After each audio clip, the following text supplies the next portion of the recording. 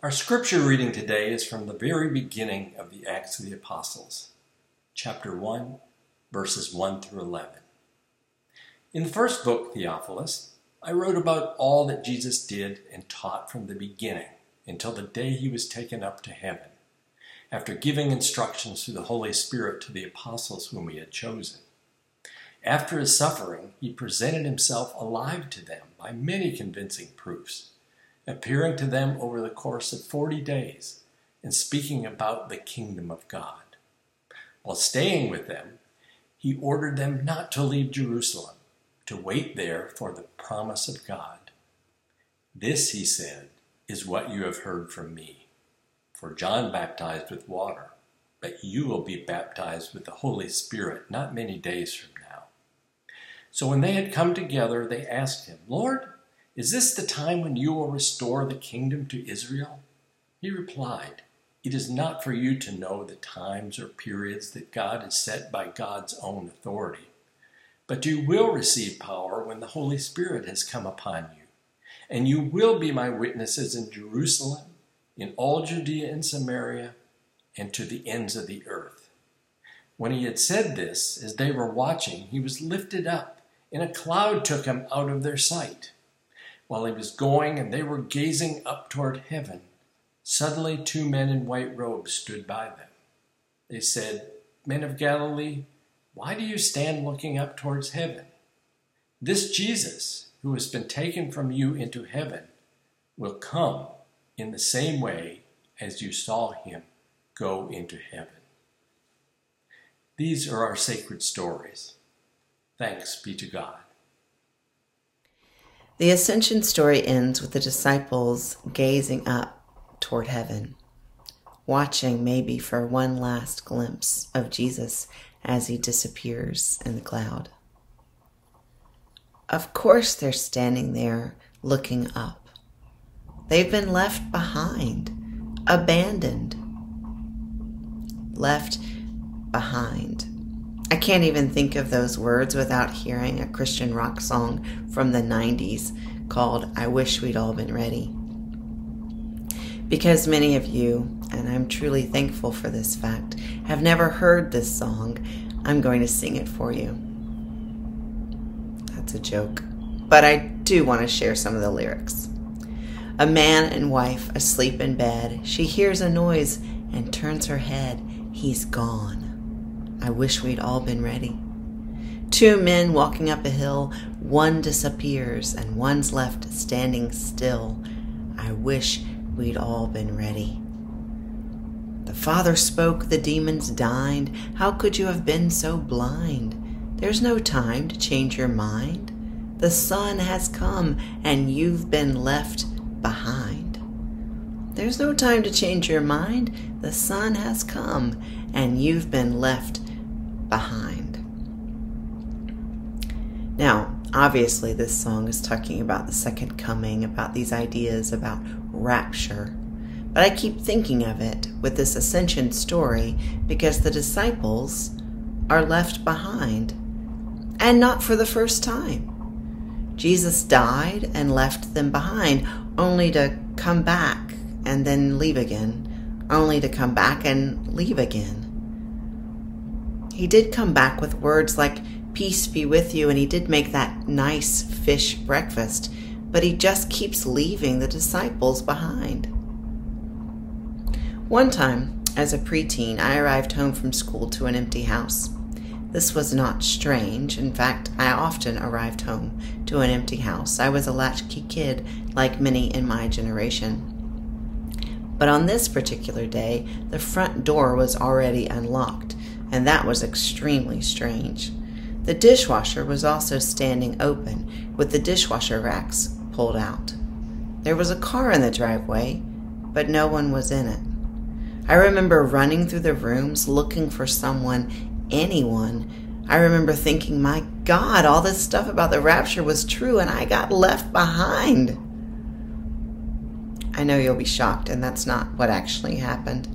My stepmother came home early and was in the middle of unloading the dishwasher when a neighbor knocked on the door needing something, and so off Susan went to the neighbor's house.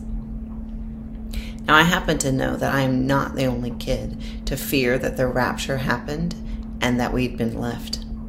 Trust me, this sort of thing comes up in the youth camps I attended. The fear of abandonment is very real. I'm sure we've all had an experience where we thought we'd been left. Maybe we even were left. I was left more than once at daycare when my dad came to pick up my baby brother and forgot about me. Again, not the rapture. I wonder, though, with this ascension story, are they truly left behind? The disciples, are they truly abandoned? What if instead of being left behind, what if this final leave-taking of Jesus frees the Jesus of history to become the Christ of faith? The Christ of faith is not constrained by time or space or gravity, not by skin or bone or blood. The Christ of faith cannot be locked behind doors or bad theology. Christ is present to and among each one of us. As Teresa of Avila wrote, Christ has no body now but yours. No hands, no feet on earth but yours. Yours are the eyes with which he looks compassion on this world. Yours are the feet with which he walks to do good. Yours are the hands with which he blesses all the world. Yours are the hands. Yours are the feet. Yours are the eyes. You are his body. Christ has no body now on earth but yours. The ascension story is a story of leaving, but it's also a story of a new way of staying. And this new way of staying means that Christ is wherever we are, wherever love and compassion and justice are needed. Really, while Jesus was alive, it seems he was preparing his disciples for this very moment. I mean, he never seemed to be where anyone thought he should be, even when he was in his own body. The one story in the Bible that we have about Jesus' childhood takes place when he was around 12. He was visiting the temple in Jerusalem with his parents, and then, before you know it, they turned around and he was gone. He slipped through their fingers, and they had to go and search for him. They looked where you'd expect a 12-year-old to be, playing with other kids, buying himself a Coke and some Hamantaschen, walking through the shopping bazaar. He was in none of those places they looked, none of the places they expected. When they finally found him, he was sitting and talking with the theologians and teachers at the temple.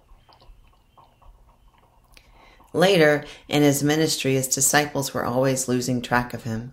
Instead of being in the temple where you'd expect rabbis and religious leaders to be, he might be out in the desert praying, or on a hillside teaching, or hanging out with prostitutes, tax collectors, and other sinners on the wrong side of town.